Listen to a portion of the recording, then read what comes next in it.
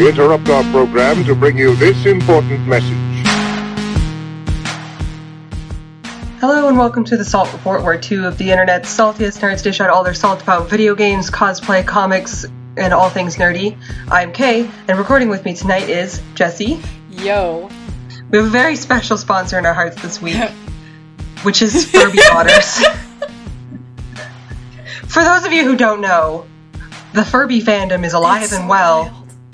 And they like to make custom Furbies as one does with any kind of doll or related thing.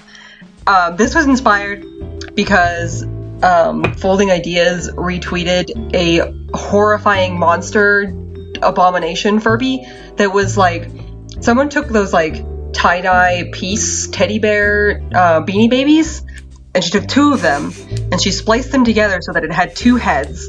And then she put, as if that wasn't bad enough, she replaced the teddy bear face with Furby face. And I didn't notice the Furby faces at first, and then I clicked on it. I was like, what the fuck is that? The fuck is that? Oh my god. Bitch, what the fuck? So that kind of sent me down a rabbit hole. Oh my god. And when I got home from work, I watched a bunch of YouTube videos of people making their own long Furbies, which is like, look up long Furby because it's the funniest fucking thing on the internet.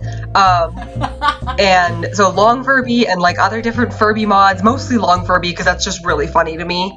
Yeah, it's like, it's a whole ass fucking thing, guys. I had a Furby, and it was the first round of Furbies didn't have off switches, so like you just kind of had to wait till they fell asleep. Unfortunately, they had those sensors on their forehead, so if you like got too close and walked by them, they went off and they were like, feed me. Oh, mine never did that. Well, maybe mine was haunted. Once it was asleep, I had to turn it upside down to turn it back on again. It just went off, like in the middle of the night. Like I'd be trying to sleep and I'd hear my Furby go, feed me, hold me. And I'd be like, Jesus, God in heaven. Maybe you had an earlier run of Furby than I did. Maybe mine was just malfunctioning, to be honest. Or, like I said, maybe it was haunted. Maybe. Honestly, there was a really funny moment in one of the long Furby videos that I watched where the girl was like, I bought this off of eBay. She might be haunted. The person said she got it from an estate sale, but I'll deal with that when we come to it. Like, I'll deal with my haunted Furby when the haunting is too bad. Yeah, I don't know where my Furby went. I don't know if it's at my parents' house or what, but I had one, and so did my sister. Hers was cuter than mine in retrospect. It was like Dalmatian spotted. But and then like McDonald's had those like mini ones. Oh, I had a bunch of those. Those are definitely gone. I'm pretty sure those went to Goodwill or something. Sure they're but probably worth something, but not as much as that Sasuke that balances stuff. That's probably the balancing Sasuke that I was just reminded of. Well, even classic Furbies. Again, this rabbit hole I went down. Even classic Furbies only go for like $40. So I have a feeling the McDonald's ones probably aren't worth that much. You know what, Google? Help me out here. How McDonald's much for Furby. McDonald's Furby? Full set of 80 is $300. But a full set of 6 is $9. Well, what the fuck what is the truth, Oprah gif? Well, 80 for 300, what does that calculate to? That's $375 per Furby. But why would you need 80? To complete the set for dark internet rituals.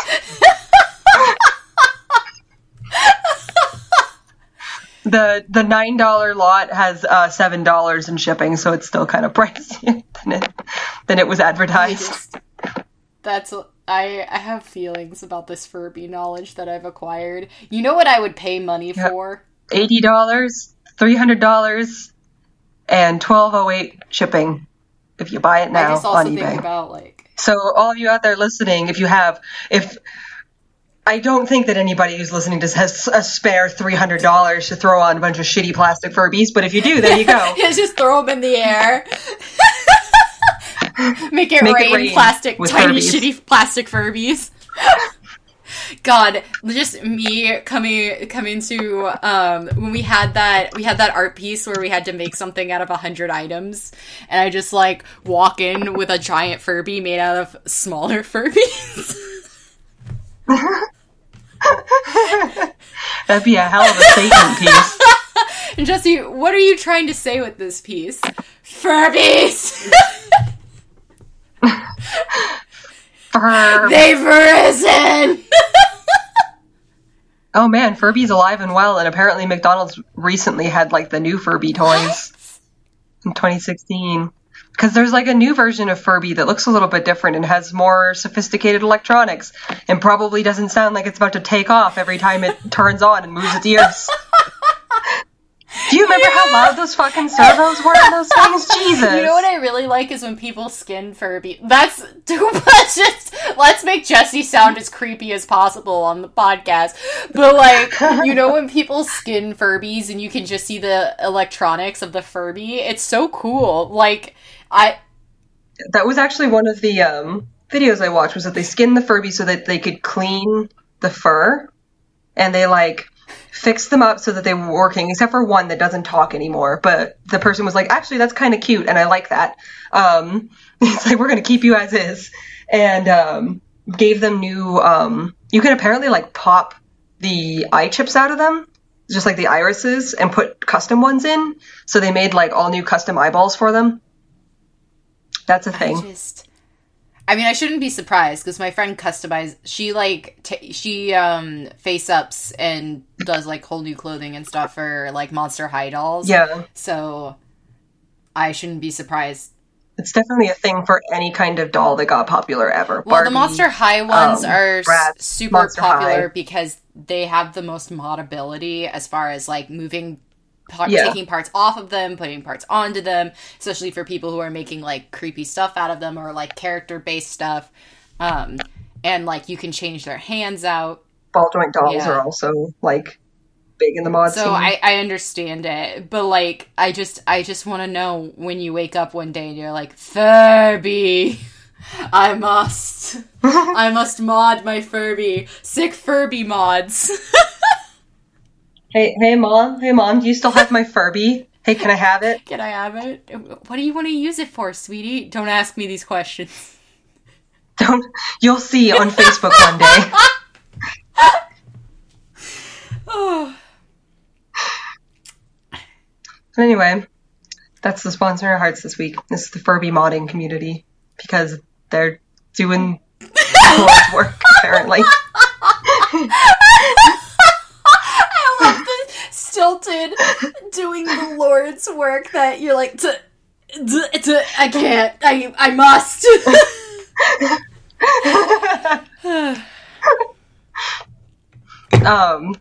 With that, let's move into our pre-salt.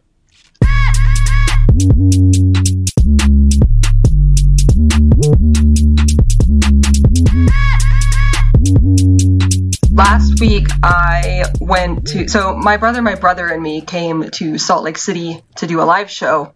And my friends and I all got tickets and went to that. It was a lot of fun. It was a full house. They got a Bravenel Hall, which apparently Justin pronounced wrong in their promo for it, and he was mercilessly mocked for pronouncing it incorrectly. And so throughout the entire show, they were like, okay, you guys have to say the name for us. They started with Travis and Teresa, I think is her name, his wife, did an episode of Schmanners.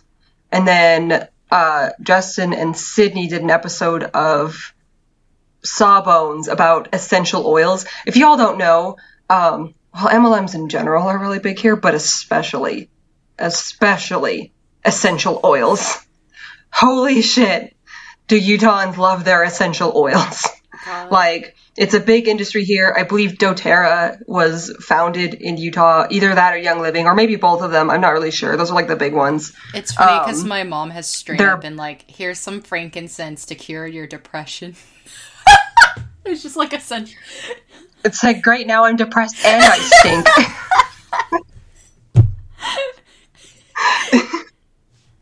They have like their respective conventions in downtown Salt Lake every now and again, and like I can always tell they're in town because there's a bunch of people walking around, and like it's not unusual for there to be conventions in downtown Salt Lake that I will pass when I go to work and whatnot. But then like they smell like essential oils. Like really strongly. So you can always tell that it's them. But that was fun. Honestly, I would listen to a whole episode about Justin McElroy going off on MLMs. At one point he was like, Sydney told me I could have a minute. And so he just like dumped on MLMs for a while. And had all these statistics about the average amount of money these people who are selling these particular MLMs make. Spoilers, it's an average of $0. Which surprised me because I expected it to be in the negatives. So the fact that they evened out at 0 was pretty surprising to me. But, and then after that they went on to My Brother, and Me, which was great. They had audience questions. I mean, if you've listened to any of their live shows, you kind of know how they're supposed to go. And I assume they were looked like they were recording this one, so I assume it'll be released eventually. So look forward to that, I guess. Other than that, I've been playing catch up on Final Fantasy XIV. I'm just now finally getting through all the content and like unlocking all the like raids and stuff so that I can say that I'm caught up in time for Shadowbringers. And so I fought Rathalos. That one, I had that one sitting in my duty finder for like a million years because I was like, scary, new primal. It wasn't really that hard. The trick to Rathalos is that there is no AoE markers on the ground, so you have to actually pay attention to where he's looking. Because if he's facing you, get out of the way. What is the tank he's supposed to do? Now. Get out of the way. But okay, so I draw aggro from Rathalos, and I'm facing Rathalos. When he starts to wind up, okay. Like he'll like turn and face a direction, and then you move, and then you go back in. I was like, just like any other. Yeah, I'm AoE. Just used to like my job is to keep the boss staring at me essentially, and yeah. But I told you there was one boss fight where you were like, "What the fuck?" and I was like, "No, he just spins." Oh, it was the one in oh yeah, because I was like, "Come back," and you're like, "Don't worry about it." Why does he keep? You're like, "Come back." It's like, "No, you have him. He just spins." He spins. And there's a lot of bosses that do that. But and Rathalos is like that too. So it'll face a direction, everybody scatters, and he charges forward. Then you come back. There's also a part where you can't use healing spells. You have a special action potion that you can use, but you only have 10 of them. So you have to, like, not die. It makes healing a little boring because you're not allowed to heal, and you basically become a glorified Asuna drone while also just throwing rocks. But it's still kind of a cool fight, and I'd like to try the EX fight because you can get the Rathalos mount from that, and that's pretty dope. And then I got my Palico minion, which I immediately ran to show Jesse. Kay was so cute. Kay's like, Jesse! Like, look at my friends! Look! And I was like, ah! Because just straight up screaming. It's so cute. It, like, walks around and looks, it kind of seems like it hears something and it looks around and it'll, like, groom its little face. It's an angel, and I love it. Meanwhile, you look over at my ugly child, Goober. I love Goober. I had the Gubu Sproutling minion for a long time. I think I used that one up until I got the Heavy Hatchling from that's the fat chocobo chick from the Gold Saucer. So until I managed to get that one, and then I used that one up until I got Midgard Sormer, and then I used Midgard Sormer until I got the Palico. And I'll probably go back to Midgard Sormer, let's be honest. I love Midgard Sormer so much. So cute, because I'm a dragon whore, but we all know this. But he's also really cute.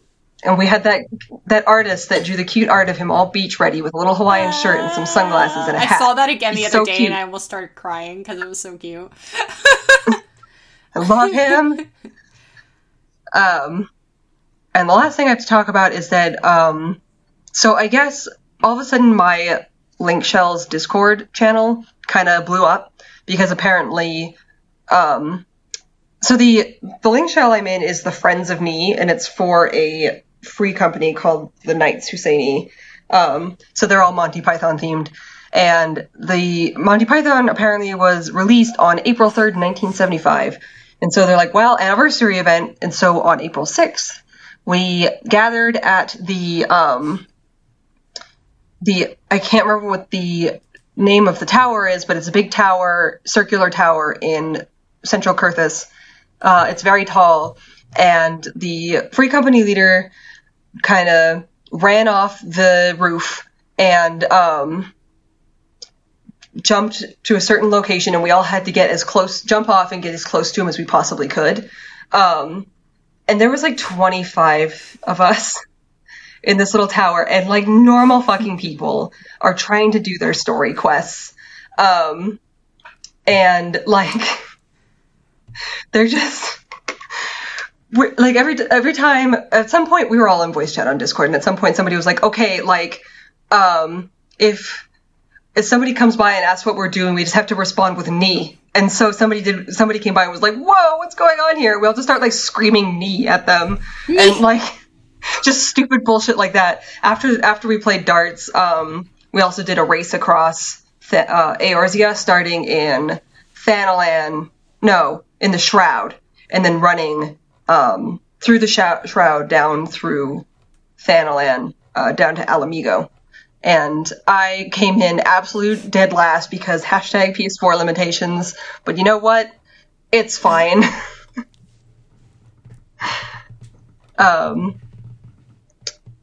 That's my pre-salt. I mean, I really don't have much to talk about. I'm gonna start with my moms have been watching Family Feud a lot, and so I walked by the living room and I hear like one of the Family Feud answers was, I would not want to see an old man wearing a condom. And I'm just like, well, I'm like, but I guess it's better than if he wasn't wearing a condom, right? Like, what is the context for also, who thinks that that's like one of the answers to one of these questions? This just reminds me of when the answer was naked grandma. Like, I would not want to see him, I would not want to see in my house or something like that. I was like, naked grandma, and it haunts me to this day. I guess, I mean, I don't really have anything specific to talk about with Final Fantasy, except that I've been playing Final Fantasy and having a good time and hanging out with Kay a lot, which is always super nice. It's nice to hang out with Kay and play Final Fantasy. Final Fantasy is a good game for that, to just go around and have a dumb good time, and while also, like, leveling. I've almost got screaming at our respective party members. Oh, yeah. I've almost leveled warrior up to where my paladin is, and I'll be probably switching for my main story quest to warrior. Just because paladin, just because paladin isn't my thing. I don't know. It's like I said before, it's the prep of tanking. So I'm enjoying warrior a little bit more. Also, I just enjoy warrior a little bit more to play. Also, I just got my job stone for warrior. Huzzah! So of course you get your job stone for warrior, so you get your tank stance, and they're like, beast gauge! And I just kept yelling, beast gauge! To which Kay's like, yes, that's your, that's part of your tank stance. And I'm like, it doesn't matter, it's a beast gauge. Like, I keep yelling it like I'm yelling beast mode at the gym. For Dark Knight, it's blood gauge, which is just as edgy as it needs to be for Dark Knight. I saw this, alignment chart with all the classes on it. Yes, yeah. And, Dark Knight was all the way in edgy, and then Paladin was over by Uwu, and Warrior was in... Yeah, I saw this chart. Warrior was, smack down I think it was posted in my free company. Oh, really? That's funny. Yeah. Yeah. So it was pretty funny, because I'm like, yes, over in the middle. Dark Knight is weird, because, I was researching how to be a better tank, because I want to be good at it. Although there got to a point where, like, I was way up into the, like, high-level dungeons and people were giving, like, hot tips about that, and I was just like, you know, that math lady gift? That, because it can get like that at a certain point, but you can get that deep into tanking. I don't think I'll ever be a great tank for that reason, because I started, like, math lady gifting it up, but I...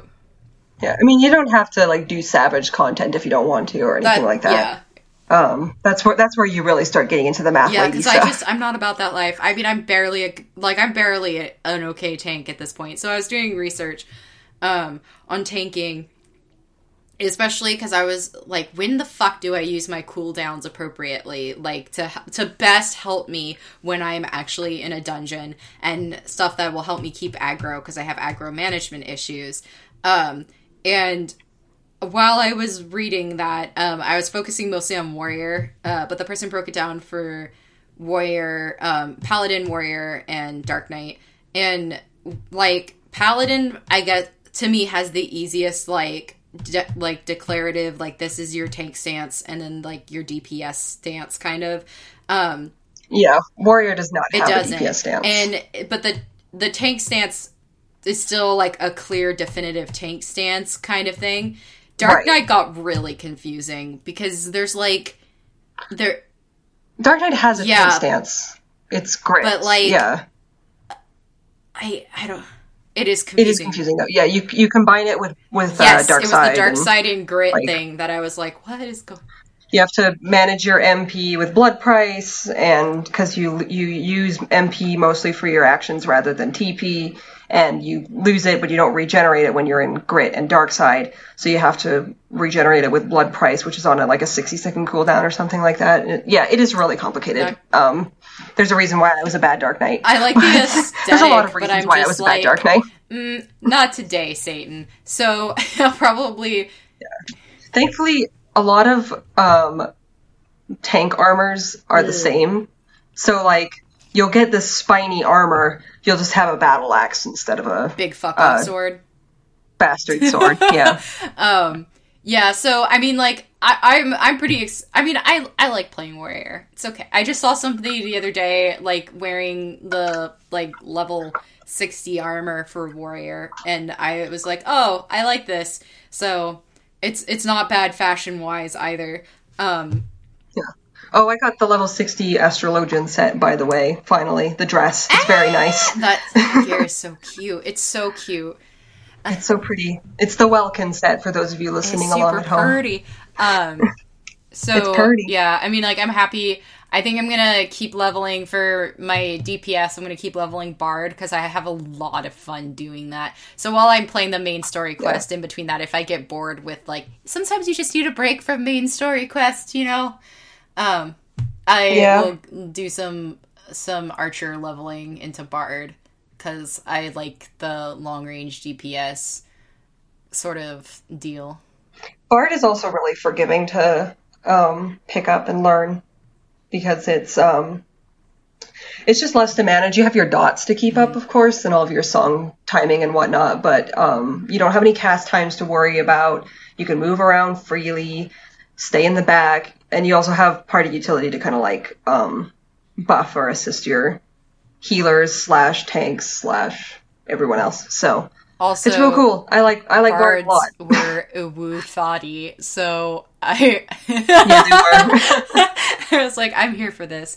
Their gear also crosses over with Machinist. Yeah.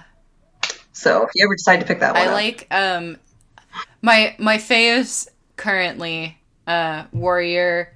I like but for gear, my favorite so far, I do like the Bard gear, and I also really enjoy the Dragoon gear. But I feel Dragoon gear is fucking... It's good, Todd, except for that weird ab cutout. Yeah, but like some of the non... I didn't like any of the artifact gears for Dragoon, but the like non-artifact gear stuff, like the Alexander Midas stuff was... No, it was Alexander Gordius. That's the stuff that I was wearing that had like... I posted a screenshot of it to Twitter a million years ago, but like the Alexander Gordius stuff is awesome. Like the Skaven maiming set is awesome. Like it's just all it's good, Todd. Yeah, it's good. Like, and as we know, I'm a dumb gay bitch, and I love me some fucking awesome gear. 'Cause you can't fight crime if you ain't cute. It's the rules. Literally, endgame at this point. Like, I'm unlocking the raids so I can play the raids over and over again so I can get clothes. Listen, like, you know, I can't really afford to go out and go ham on clothes in real life, so might as well do it. Might as well do it in video games. And then my last piece of pre-salt is I started watching season 2 of Mob Psycho 100. This season is really feel heavy. Also, my friend... Shout out to my friend who was like, I was watching it with commercials on Crunchyroll, and I was like, God, these ads. And she's like, I have Crunchyroll. Just use my Crunchyroll. And I was like, what? You have Crunchyroll? Who can afford that in this economy? So I get the no ads. I saw the... Crunchyroll is one of those things that I subscribe to if there's something I really, really want to watch, and then I unsubscribe to it. So it's a mood. Like... Yeah, like... Yeah, so if there's something I need, I'm really into this and I want to be able to watch every episode, like, day one, then I subscribe for the duration of that show, and then I just cancel my subscription. Unlike Netflix, where I have it kind of persistently subscribed. Yeah. Like, you know, Crunchyroll is just that, you know, I only need this for a little while, because you can watch it for free, unlike Netflix. So... That's really, what I do. Because I really, really, really loved Mob Psycho 100 season 1. And I picked up season 2. Actually, the first episode I watched in theaters with my friend. I talked about it on the podcast with a bunch of sweaty nerds in a dark room. And there were no like ads beforehand. And so we were all just sitting in the dark. Waiting for it to come on. It was really awkward. And it was sponsored by Crunchyroll. So I saw episode 1 of it in theaters, and I had been waiting till it finished, and it just finished to, like, go through and just kind of devour them. Because I was hearing that this season was kind of high stress. And I've read a lot of the manga, too. So I vaguely remember that shit gets real. But it still has every bit of enjoyable content of Mob Psycho, like... You know, Reagan is beautiful and perfect, and I love him. And also, he's the millennial, and it's kind of like how when I watched Spider-Man Into the Spider-Verse, I was like, oh shit, I'm Peter B. Parker. Well, like, Reagan is, like, in his 20s and doing his best, but he's also kind of a loser. So, like, I understand him on a spiritual level. And then, you know, we've got, like, all the ensemble cast that's wonderful, but I think what we really want me to talk about right now is just the fucking animation. I love that Studio Bones, or whenever they draw thirst art of Reagan, I just call them Studio Boner. But like, my theory that they put all the thirst on Reagan so that people don't draw like lewd art of underage people is a strong theory, my dudes. Almost to the point where, like, they kept characters that aren't even in the, like, show anymore, in the promo art that I know aren't in the manga, just to have, like, shippy stuff going on to protect the children. And you know what? I appreciate that. So, like, the animation, if people don't know, MP100 is also a One property. One also did One Punch Man, and whereas One Punch Man got picked up by an artist to continue the manga, specifically the artist that did Eyeshield 21. Yes. MP100 never did, and it's still going. Although I think it's almost. I think One said it's coming to the end, but that didn't stop One from continuing to make it. Like, I appreciate, even with One Punch Man, which is not my favorite. Like, I appreciate One Punch Man, but I don't love it the same way I love Mob Psycho. I appreciate that, you know, he had these ideas, and just because he couldn't draw, it didn't stop him, and he couldn't find anyone to pick it up, and he kept going, and I admire that, because I'm so happy that these things exist in the world. Like, as I'm watching Mob Psycho season 2, I'm like God, this is such a beautiful... Amongst all the humor and the action, there's just these beautiful moments of just pure good storytelling and relatability and humanity, which I think... Yes? I think we kind of talked about this back for season 1, but I kind of appreciate that they use some of 1's art style in the animation for Mob Psycho 100. I mean, like, they definitely... Like, they didn't have to, but they did. And it looks nice. It's very charming, I think. And it's part of what's endearing about Mob Psycho. I also like that they have, like, guest artists come in and do, like, the break animations. For the ending theme of season 1, all of that was done on window glass, I guess. And they, like, hand painted it and then would, like, wipe it away. And then, like, they animated all of that by hand. If you look at a lot of even the key animation, it's fucking gorgeous. Like, before anything happens to it, there's some beautiful animation. Some interesting styles of, like, mixing what I would call more realistic physics with, like, pure animation physics, that kind of smooth animation that doesn't worry so much about anatomy, mixed with what would actually be affected by anatomy and gravity, giving it this kind of surreal effect that I really enjoy. Like, one of my favorite fight scenes ever animated of all time is in season 1, there's an alleyway fight scene between Mob and this guy who's trying to take his brother, and it's really great. You guys should check it out, even if you don't want to watch the show. But I really recommend this show. I definitely, like I said, I think that I really appreciate that 1 didn't give up, even though he had to draw it himself and didn't know what he was doing. Also, if you read the manga, like, his art gets better over time, which just goes to show you that the strongest key to becoming a good artist is practice. But like I said, there's some beautiful stuff in Mob Psycho that's just in purely, like, it's shonen anime, but, like, also heartfelt at the same time and also funny. And one of the things I always think about is, like, for a while, I mean, I think this was a conversation that people were having about what not to do with your OCs, right? And they were going through all these things, and one of the things was, like, you can't make your characters too powerful. But I think 1's specialty is that all of his OCs are way too powerful, but then that becomes a fault and not, like, a... Yeah. That's definitely, like, his thing. Yeah, and it just goes to show you that you can make your characters OP as fuck as long as you learn to write around that. Like, the issue becomes when you put all of your energy into, like, people leveling up their power, and that becomes the whole thing. There's gonna be a point where someone reaches the ultimate I'm too powerful, and then what do you do with them?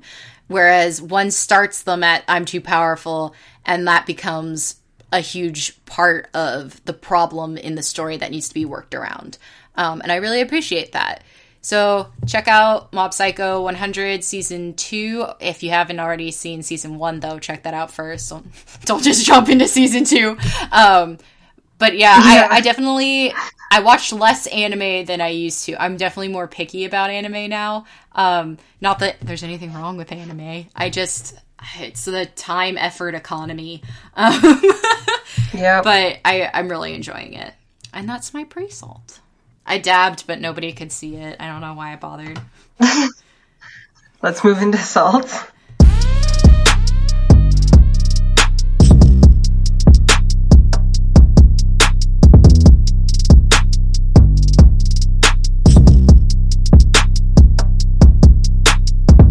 My first is that I mentioned in the pre-salt that I'm kind of running through content and trying to get caught up, and part of that was the 8-man raids from Stormblood, and I'd done Deltascape quite a while ago, so I was doing Sigmascape. Holy shit. That was rough. The first 2 went fine. I did Doom Train, and I don't think it was actually called Doom Train, but I'm calling it Doom Train because it looks like the Doom Train summon from Final Fantasy VII, and others. But I don't even remember what the second one was. But I get the Sigmascape 3, and then it all goes to hell. And I don't remember a whole lot of that fight. I remember that the other healer was kind of useless, and I remember that at one point, and the red mage wasn't helping with healing, which was kind of like, I mean, I guess it's not required of them, but I was frustrated at them for not even attempting to help. And at one point they were like, I need a mana shift, and I was like, that's your fucking job. Like, you're supposed to mana shift other people. So, I don't know what the hell was going on there. Then the next one is Kefka. And what was funny is that we ended up with, like, most of the same people. Like, it was the same monk. I remember because his name was Kind Father. And then same tank, same... I think it was a different alt healer, but there's a couple of the same DPS. I think the Black Mage was the same. That one was a fucking disaster. Kefka's got some tough mechanics, including one where he'll have some orbs go around him and you have to do something. And if there's question marks in the orbs, you have to deliberately disobey the mechanic. But I was having a hard time figuring out what the mechanic I was supposed to disobey was in a lot of those cases. That's kind of important. That is kind of important. He also has a couple of knockback attacks that I got fucked up by.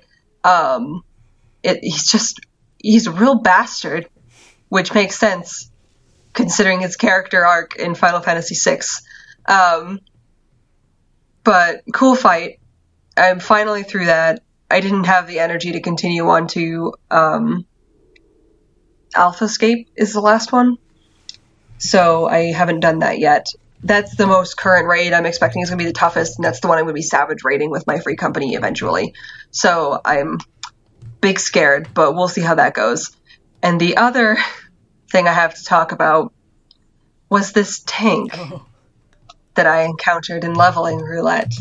I tweeted about this on Twitter a little bit, but it was a mess. Basically, I get into this dungeon and cast Protect, and the tank just sprints away and pulls a huge mob. Tamtara Deepcroft is the second dungeon that you encounter in this game. So most players won't have AoEs. I think actually all players don't have AoEs yet. I had one AoE heal. I couldn't use my cards. I didn't have any shield. I didn't have the Nocturnal or Diurnal Sex or anything like that. So I was a little bit... the Dark Magician one or the Pirates? No, Pirates is Sastasha. Tamtara is the one with the orbs that you have to fondle and break contact with. Yeah. So, with Squidward. With Squidward, yeah. The Mind Flayer at the end.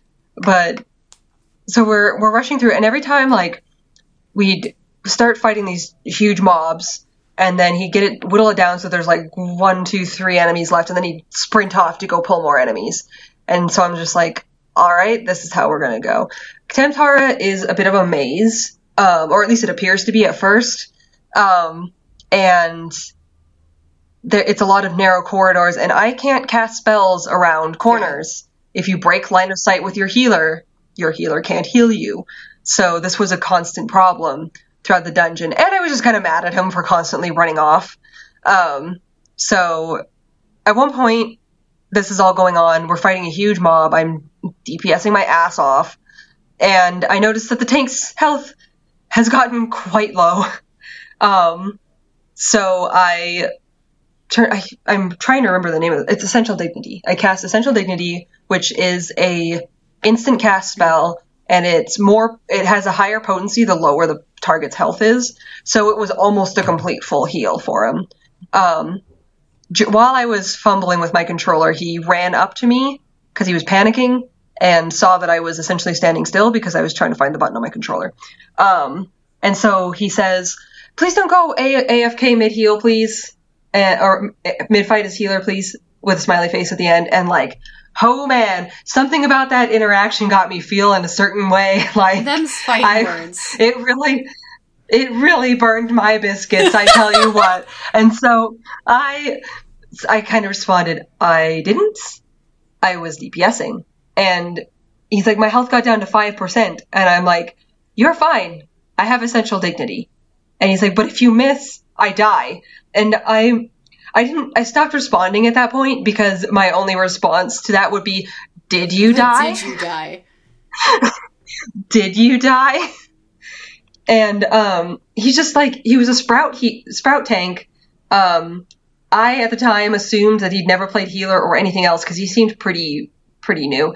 And I remember, interestingly enough, we ended up with a thaumaturge and a black mage in the same dungeon. So 2 black mages, essentially. Both were sprouts. And I'm like, I need to take the high ground. I've got the high ground, Anakin. Serenity. I need to take the higher road. So I just went quiet. I did very pettily make sure that I didn't heal him unless he dropped below like 30% health. Because I'm petty like that and I wanted him to panic. He started using convalescence at that point whenever his health got below like 40%. When I'm just like, you fucking baby. Like, you better get used to this, by the way, if Jesse never says anything to me if I let their health get low. Jesse both fears and trusts me as a healer. So in high level content, these little baby tanks that are super needy and cry if their health gets below 40% need to get used to that because it's going to happen a lot. The healer may not heal you until you get down quite low because benediction and essential dignity are a thing. But I don't know what the scholar equivalent is. But I think it might be Fey Union. I don't remember. And like, I generally assume that the healer is busy. Like, I don't assume like that the healer's just standing there doing nothing. Like, that's not. I have seen that happen. Yeah, and I'm sure there are healers that do that. But like, my assumption is if I'm not being healed right now, it's probably because the healer has something happening. And what is happening? Yeah. Like, even when I'm lying dead on the ground, I'm just like, well, they'll get to me. Yeah, I do too. The other day I died in a dungeon and I was like, oh, they'll get to me when they get to me. I'm like, they're going to notice I'm dead because suddenly all the enemies. Suddenly they're going to have all the aggro, yeah. But he was just so fucking needy. And like, I looked him up after, because I was like, what's the deal with this guy? And he actually surprised me because he has played a healer. He played Astrologian to level 64. And so I'm like, what the fuck? Why doesn't he know how this works? I don't know. His search info was kind of strange. It seemed like maybe he might have used a level boost or something. But he was just a weird guy. And I'm like, why are you like this? Sir. And I won't say his actual name, but it was like the name of like... He had an Edgelord McGee name, that's for sure. Yeah. And I was just like, fuck, I missed my chance to have that name. I don't know. I was super fucking pissy, and I, like, seriously, did you die? Like, that's the thing, is that, like, I didn't let him die. He got down to 5%, which I admit is kind of scary low, but, like, I got him back up to top, and, like, just calm down. If you're gonna, and especially, like, since a lot of the reason his health, like, at one point his health also got really low after this, because he went around a corner and I couldn't heal him, and I'm just like, I guess you'll die. Yeah. Like, what do you want me to do, bro? Like, I'm not gonna follow you in there. You got yourself in this mess, and you can get yourself back out. So, God, he was a frustrating individual, and it's the first time I've really, like, encountered that needy of a tank, because I've had tanks that kind of bossed me around in dungeons before. I had one in the burn that kept running, and I would cast, and he was really squishy because it's the burn. The burn's just kind of a tough dungeon. The burn. And so I cast single target regen on him to keep him alive while he was pulling enemies, but that drew aggro to me. And usually a competent tank will just get that aggro back right away and keep going. But this guy didn't fucking do anything about it. And after I died a couple times because of this, he was like, don't cast regen while I'm pulling. And I'm just like, I guess you'll die. Sips water. Hell, what do you want me to do, bro? I let his health get very low as well. Like, oh, are you done? Oh, I'm sorry, are you done pulling? Okay, benediction. But, God, he was just a needy little baby, and learn to play healer and then come talk to me. I always call them, because in Overwatch I mained healer, And, like, even though the tanks had kind of a different function, like, they're... It was a lot of the same complaints yeah, that we had, because people would be upset that, like, they'd be like, I need healing, and I look over, and they're like, oh, their health has ticked down by maybe 5%, and I'm like... Or you're Lucio, and you're like, then stand in the magic circle. Healing circle. Stand in the magic circle. Yeah, it's just like... If you happen to die when you're outside the circle, it is not my fault. It's. I think it's a part, like I was telling Kay, I think a big part of it is people not playing enough of other classes to, like, know. But also, I don't know, I just have fear and respect for my healers at all time. Well, that's my salt. Alrighty. Let's salt it up and shake it like a salt shaker. Sorry, I don't know why I'm like this. My first piece of salt is, like, I know people, because there's going to be a new Star Wars trailer coming soon, and to which, because... Batten down the hatches. You know, because new promo art leaked and people can't tell if it's canon or not and blah, blah, blah, and the new trailer's coming out. And, like, I know people are like, Jesse, aren't you excited about Star Wars? And I'm just so broken. Like, there's just the point where I'm like, man, I don't know how I feel about Star Wars. Like, it's been long enough between The Last Jedi and now that the clusterfuck that was The Last Jedi, both, like, as a film, I didn't enjoy it very much, but, like, I didn't enjoy the shitty backlash around it, too, because the reason that people were citing for it being bad were, in my opinion, not the reasons it was bad, i.e. people saying that you didn't need a woman of color in this film, which, I'm sorry, but, like, Star Wars could probably use more women of color, I'm just gonna be honest, because right now we have Rose Tico, who got, like, I guess, relegated to the job of love interest TM, and then every other woman, like, I love Rey, but, like, let's be honest, Rey, Leia, and Padme all look very similar. And, like, Padme and Leia kind of have an excuse, because that's her mom. But, like, Rey could have been anyone else, you know? So I have feelings about that. I think there's a lot of, like, the people complain that diversity is the issue, and I'm like...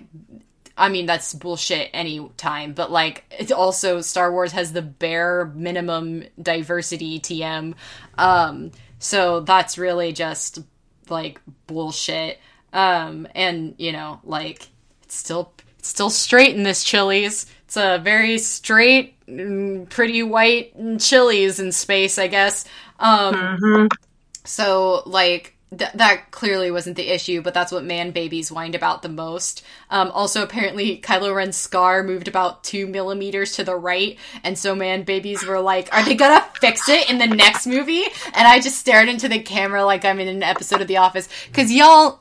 Why are they I don't know! And, like, the funniest thing about it is like, you know, I like me some Kylo Ren, but, like, I didn't even notice. I was just like, whatever. Like, because I'm a normal human being. Like, that's another thing. Is that the other part of the community is like, we need to redeem Kylo Ren, and him and Rey need to be together, even though he gaslighted her and told her that she was nothing but garbage in The Last Jedi. But we need them to be together. And you know what? At this point, I think it's probably gonna happen. Like, I've given up. I've given up my hope of, like, he's just gonna be a villain, and, like, sometimes shitty men don't deserve nice things just because they're redeemed, in quotation marks. Like, you... I mean, we already went through this with Darth Vader, so I'm expecting it to happen, and I never really expected any different. Yeah, so. And I just kind of, like, and people, I don't know, people expect me to be behind that because I like Kylo Ren, but as I explained to Kay, I also like Scar from The Lion King, but I'm not like, you know who really needs to be redeemed? Scar. I know he killed his brother with Antelope, and I know he hoped the child died too, but you know what? He needs to be redeemed. No. Like, I love Scar as a villain, like, but I don't think, you know what, I think he's just misunderstood. Like, that's not my hill I'm gonna die on. And, like, in the case of Anakin, this isn't a Star Wars podcast, but in the case of Anakin Skywalker, I think Anakin Skywalker was redeemed at the end of his life in a way that isn't, like, he's perfect. It's just, like, he can sometimes, anybody can make the right choice. Like, that's the kind of redeemed. And I think that, like, in a lot of ways, it was, like, in the end, he made the right choice. And sometimes, like, anybody can have really shitty parents, and we have to choose whether or not you're, like, gonna forgive that person. And that's a very personal journey. And I don't think Leia forgave him, but I think Luke did in a lot of ways. Like, there's a complexity there that isn't there with redeeming someone for the sake of romance. You know what I'm saying? And so I don't really know what to care about that. That's just a personal thing. They did hook me a little bit when they were like, here's this outfit that Rey's wearing that looks really similar to Padme's outfit in the second prequel movie. And I'm like, don't you dare use my gayness against me, you bastards. But, like, I still I don't even know that I'll see this one in theaters. Will I watch it? Probably. But, like, I don't think The Last Jedi was, like, a garbage movie for any of the reasons most of the man babies said it was a garbage movie about. I don't even think it was really a garbage movie. I just didn't enjoy its vision. And that's okay. It's okay to just be like, I don't like this. Also, I think there were some genuinely bad parts, but I'm also the person who points out all the time that Empire is a messy movie, and fucking, like, I did that on Richard's podcast, and somebody was like, this person's really funny, but also they're wrong about Empire. Yeah, wow. I'm not even joking, like, that legit happened. So, yeah, let's be honest. Apparently my Star Wars opinions are controversial, TM. But yeah, so if you're wondering why, like, I haven't, like, been talking about the Star Wars trailer, I'll probably watch it and get heartburn. Like, I have feelings. I have bad Star Wars opinions, TM. But yeah, that's one of my pre-salt things. And rolling with that, well, let's just keep rolling. Because recently I've had multiple artists I follow have issues with internet discourse, TM. I'm not saying... TM. I'm not saying that, like, there are no valid discussions to be had on the internet. Because, to be honest with you, I got on Tumblr.com around 2011. And there was a lot of shit that, like, I would never have seen if not for that website and people discussing serious issues. There was a lot of that discussion that helped me grow as a person. A lot. Tons. Even if it just sparked conversation between me and my IRL friends about certain issues. That helped me grow. However, this thing is also, like, a double-edged sword, I feel like. And partially because I think it's gotten out of control in the weirdest way possible. And I don't know how to quantify it, because I feel like I don't want to damn the social justice kind of, like, this SJW, like, name. But not that they're not damaging it themselves. But, like, I think that there are serious issues that need to be talked about. What happens, though, a lot of times, is this behavior that I call, like, that I think a lot of people call dogpiling. So, essentially, you'll have one person, and someone says, this person's problematic because of these things. They don't need proof. They don't need sources. They can just say that. And then a bunch of people come, and not wanting to be left out of the internet social justice, you know, I'm woke kind of, like, collective personality, jump on those people that have been, you know, cited as, like, problematic, and just destroy them, essentially. I've seen people had to leave the internet. I've seen an artist who is called a pedophile for drawing 2 adult people because they had a Disney style and someone decided that they were drawing children even though they were drawing people in their 30s as adults in their 30s. And they had to leave the internet. Like, they had to leave. There's people who knew them. I think I remember that person.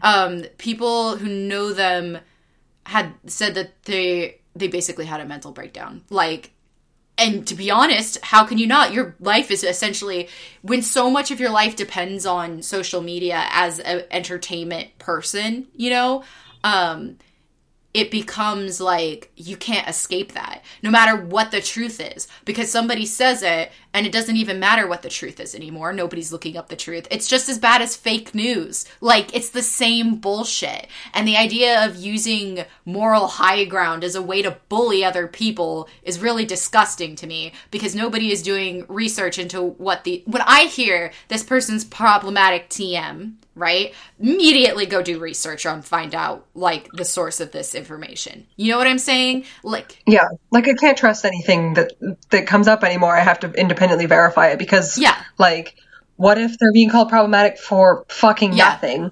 What if it's fake news TM? And like, so I immediately do research, and I go, I told my friend we were in a cafe when one of the things happened, and I was just like, hold on, I have to open up my computer, and I went through the person's likes, I went through their page, I scrolled forever, I went through internet history about them, couldn't find what this person was talking about, they had to talk about something else, like, it was a big deal. And like, another level of this becomes artists who, on the other hand, like, draw not safe for work material, and a child sees it and says, even though it'll be blocked off to 18 plus markers, or like, I say this all the time about AO3, because people have tried to get AO3 shut down on several occasions.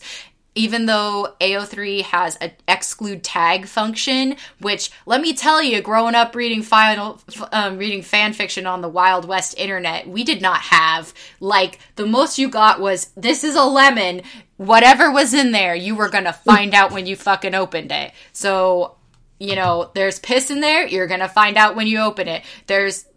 People would kind of, like, list the stuff that was, the content that was gonna be, that's where content warnings got really big too, was like, they would list not just triggers necessarily, but, hey, if you don't want the ABO bullshit, like, I've tagged it in my fix, so don't fucking read it. Like, and so, like, or people will be like, oh, we think BDSM is abuse, which is another rant I could go on forever, because BDSM is not abuse, but we'll get to that. But it's a kink, so people are like, you're exposing me to kink, even though, as we all know in AO3, there are rating tags. There are the tags that you can exclude from your search function and are mentioned in the, like, you can just look at them right in front of your face. And when you click on it, it'll say this content contains 18 plus media or mature content.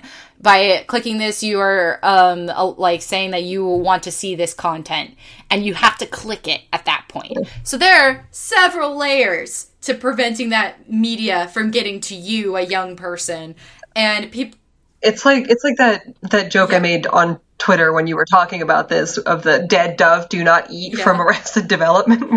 Like, I don't know what I was expecting. Yeah, like, except instead it's like, I guess it's more like I say, hey, don't touch the stove, it's still hot, and then they touch the stove and they're like, I can't believe I burned my hand because of you. Yeah, this is your like, fault. No, I told you not to touch the stove. How dare you turn on the stove? Like, this, you're exposing me to burning. I have to cook my food. Yeah. And so, like, I mean, yeah. Oh, sorry. What? Yes, hold on a second. Sorry. Fuck, wrong thing. Hold on. So, essentially, like I said, hurry up so I could give Jake a marker to edit this. I'm going. He's not gonna. Oh, he's gonna leave it in and enjoy it. So, what was I saying? I mean, this is a long ass rant. I've had this rant a million times, but essentially, like, there are so many options now to not expose yourself to content on the internet with block lists. You can block artists. A lot of artists have their accounts now on Twitter set to 18 plus. The locked accounts, like, and then people get in these locked accounts and shit, and then they're like, how dare you expose me to this? I'm like, how did you get in here at all? You shouldn't even be here without knowing. It's like me sneaking into a club and being like, how dare you give me alcohol? Like, I shouldn't have been in the club in the first place if I was under 18, you know?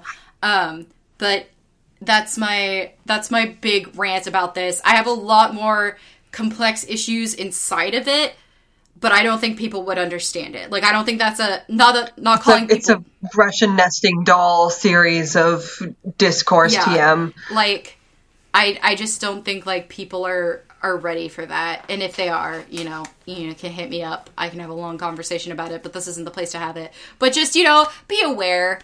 Be aware that, like, a lot of times if someone says that this person did this, you should probably look up to see if they actually did it. Like, that they actually did the thing that someone's randomly accusing them of. Or if they did do it, maybe see if you can find if they ever apologized for it. Because I don't know, I saw the James Gunn discourse TM again recently, where it's like, those tweets are from 2009, and he pretty well apologized for them already. Yeah. Like, that's another thing. It's like, the whole point of woke culture was supposed to be that, like, you allow people the space to change.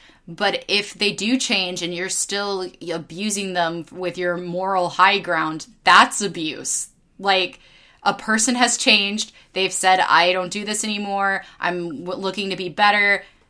It was wrong. But if you're, like, sitting there like, well, you did it once, so you deserve everything bad to happen to you. I'm just like, you're also kind of garbage. Like, let's look in the mirror for a second. There's some... I don't know. Just, I've been real pissed about it lately. And then finally, my final piece of salt is actually just like a kind of personal piece of salt. Not that personal because it involves Patreon. But what the fuck, Patreon? I subtweeted them and they still haven't gotten to me. And I emailed them. And subtweeted them. But when I talked to Jeremy Greer on Twitter and subtweeted them about something, they appeared magically to talk to...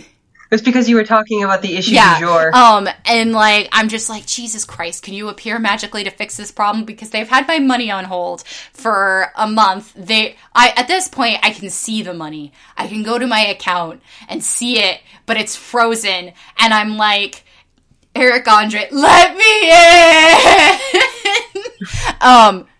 Yeah, they charged my card, so, like, they better fucking release the money. Like, and the thing about it is about a month ago, they sent me an email. I talked about this on Twitter, so it's in the history of Twitter that a month ago they sent me this scary-ass email about how my Patreon was being reviewed for terms and services, or not, it was like privacy and, like, use and terms and blah, blah, blah, blah, blah. It was this big overarching trust and safety thing.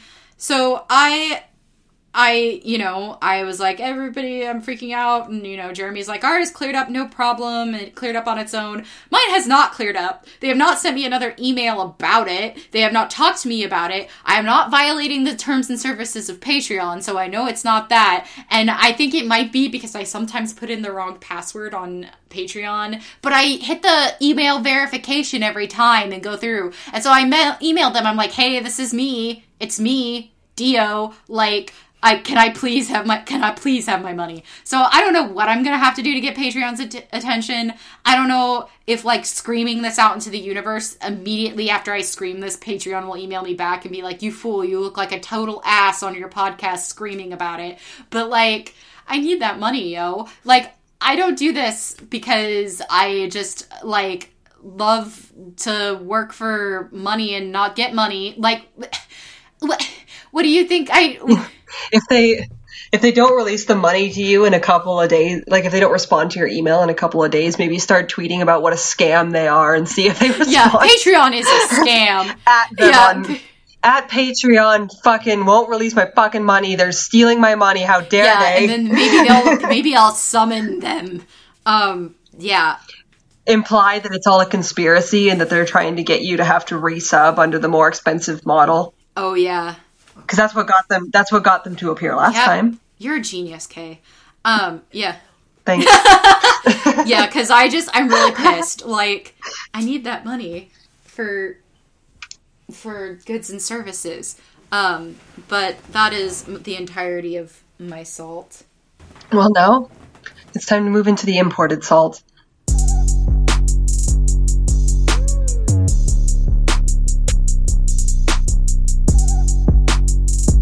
First comes from Michael Pren, at Michael_Pren.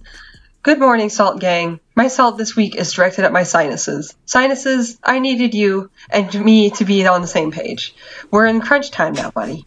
I can't take time off because of your grossness. Stop being infected right this instant. Working sick is the worst, but I'm the backup person, in parentheses, for the backup person, and we're both in the mix already, so I just have to stick it out. Other than that, I just want to say I'm also sick of this shouting match Twitter's hosting about difficulty in games. TM. I don't care.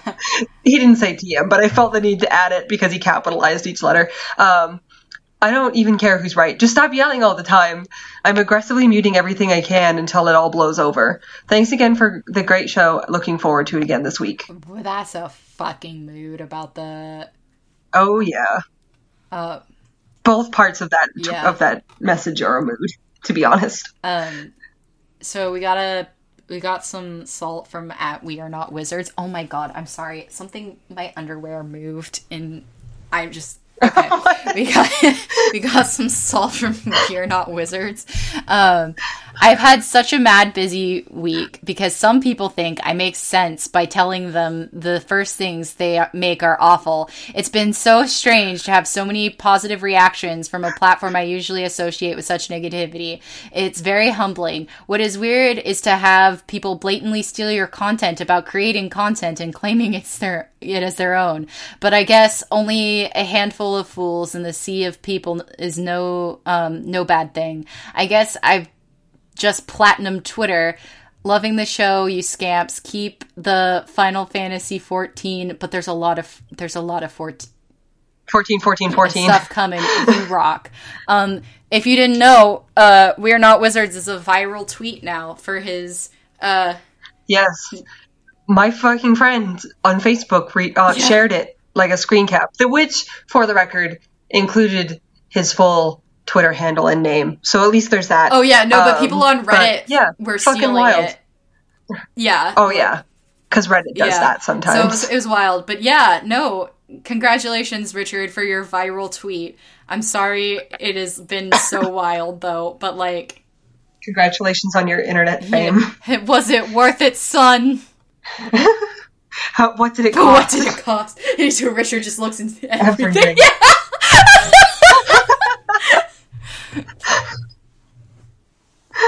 All right, our last bit of imported salt comes from It's Probably Fine, at Gristly Bear. Hi there. It's been a while since I've written in, and this is more of a comment on the last episode than an imported salt, but I wanted to say that I really appreciate your take on the Sekiro discussion. I think it's an interesting conversation that's worth having, but it's become such a mess. Personally, I'm somewhere in the middle, where I am happy to see difficulty sliders and certain accessibility settings in most games, as long as it doesn't completely transform the work into something it's not. And I don't think that every game needs to be for every person, since often when a game tries to appeal to everyone, I think that it ends up being special to nobody.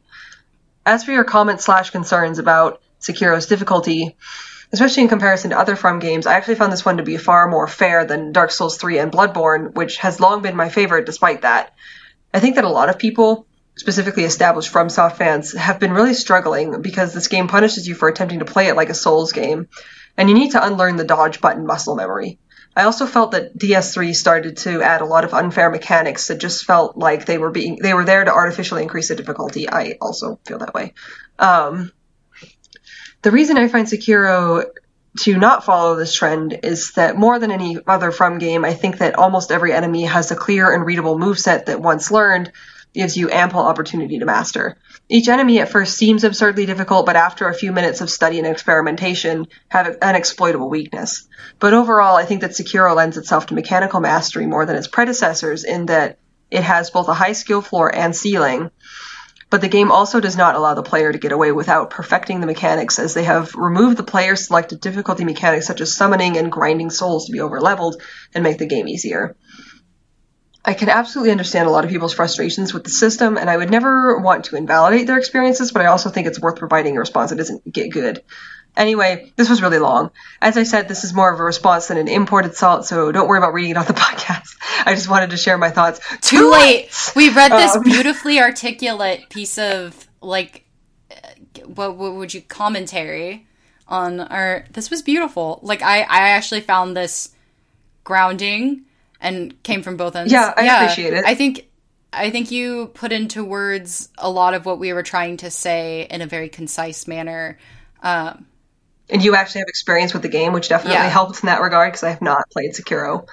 I think I definitely heard from a lot of people that whereas some of the other games, they're like, here's this mechanic. I think parrying is one of the... We talked about this. What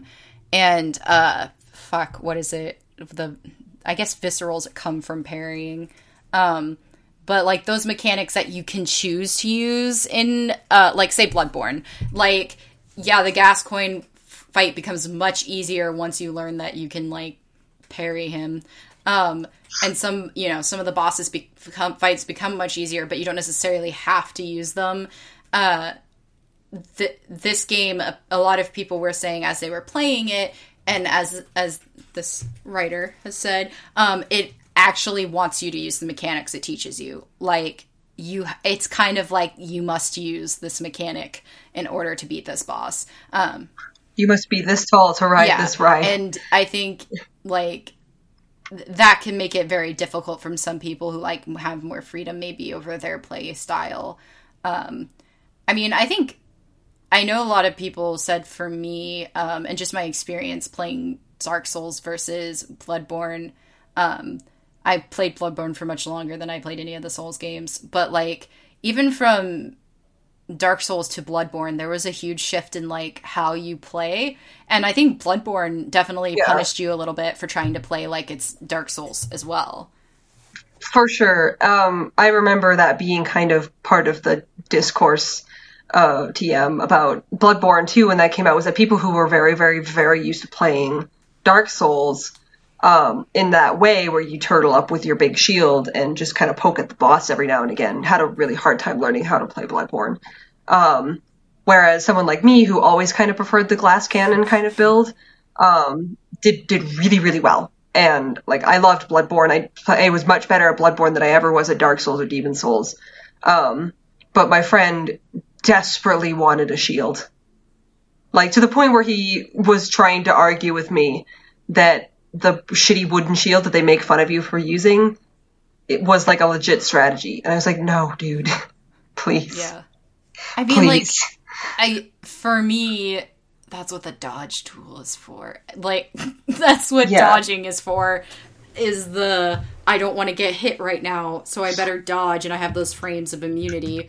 That's your shield. The true shield of Bloodborne was the dodge rolls we made along the way. My friend doesn't like that. She's giving me a very stern stare, but I believe it to be true. But yeah, I definitely think, from what I've heard and what I clearly have played Bloodborne more, almost to the point where I feel like now I probably wouldn't like Dark Souls, because I'm very much, like, I don't know, I like the aggressive style of playing Bloodborne.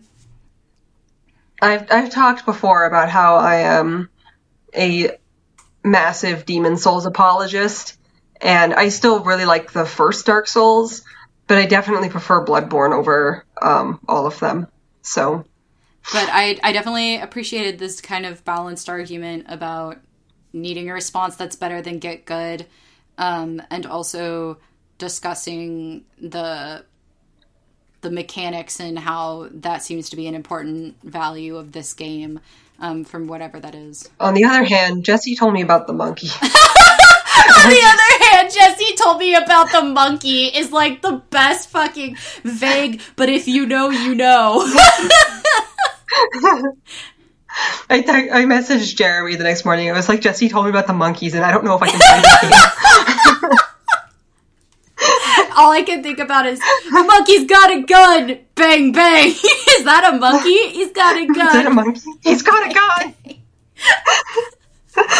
Sekiro 2019. Maximum disrespect.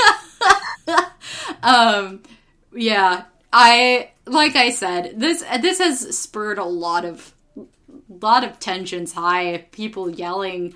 I don't know, Kay and I have a weird balanced feeling about it. I think we're in a similar, from our discussion, I feel like we're in a similar gray area about the discussion around this game. How sometimes certain critiques are valid and other times I'm just like, what? And then I'm trying to balance, like, my idea of, like, what the vision of FromSoft was versus how I feel about accessibility as far as player level, not disabilities, because I don't really know anything about trying to play a video game with a physical disability. Like, I don't know that. But I just mean in terms of, like, accessibility as far as, like, the breadth of players who can play it. Yeah, and I just don't think that, like, an easy mode isn't this band-aid that you can slap on a game and say, all right, it's accessible now, because difficulty is so terribly subjective. So it's just not as easy as a lot of people want to make it seem. And I think also that the discussion should probably be spearheaded by the people who would actually be affected by accessibility options and not, like, I don't know, I've been seeing, like I discussed last time, I've been seeing a lot of able gamers trying to make this discussion seem like they're woke by saying it's about disabilities and accessibility, and then disabled gamers are like, what about us, Susan? Yeah. You got something to say, why I'm Susan? just like, I can't really say anything about, like, whether or not that would help, like, disabled gamers have more accessibility to the game, partially because some of them seem to be saying, I'm fine, leave me alone. Like, I'm sure it would help some in the same way that would probably help some people that are perfectly, like, that don't have reflex issues or whatever, but are just bad at the game. Like, it would, yeah, like me. So, you know, I'm not. Like I said, it's easy mode's not an accessibility bandage. It's a more complicated and nuanced topic than just that. I love how I have no shame in just being like, I'm bad at video games. Hi, I'm Jessie, and I'm not good at video games. Sometimes there's, like, a random game I end up being good at, and that's a fluke. But other times, I'm bad. You know, and that's okay. Like, y'all need to watch me play Katamari sometime, because it's bad. I'm so bad at Katamari. And then everybody's looking at you. Like, last time I played, I was at my friend's house, and it was like a Christmas party, and there were people there, and I'm rolling, and I'm like, please release me from this hell! Like, I start sweating, because everybody around me can see how bad I am at Katamari. This happened to me with, I'm also really bad at Mario Kart, and I was at a party with Nikki, and there were, like, 7 people playing, and we were all, like, they turned it up to the highest CCs you can go in Mario Kart, and I was dead last, and it took me, like, twice the amount of time to get through the course, and I was like, someone please, just let me, just quit out of this, let me be free, and they would not. Finally, Nikki was like, okay, give me the controller, and, like, I was like, they're like, oh, you want to go another round? I was like, absolutely not, find someone else, and I just got up, and I was like, no,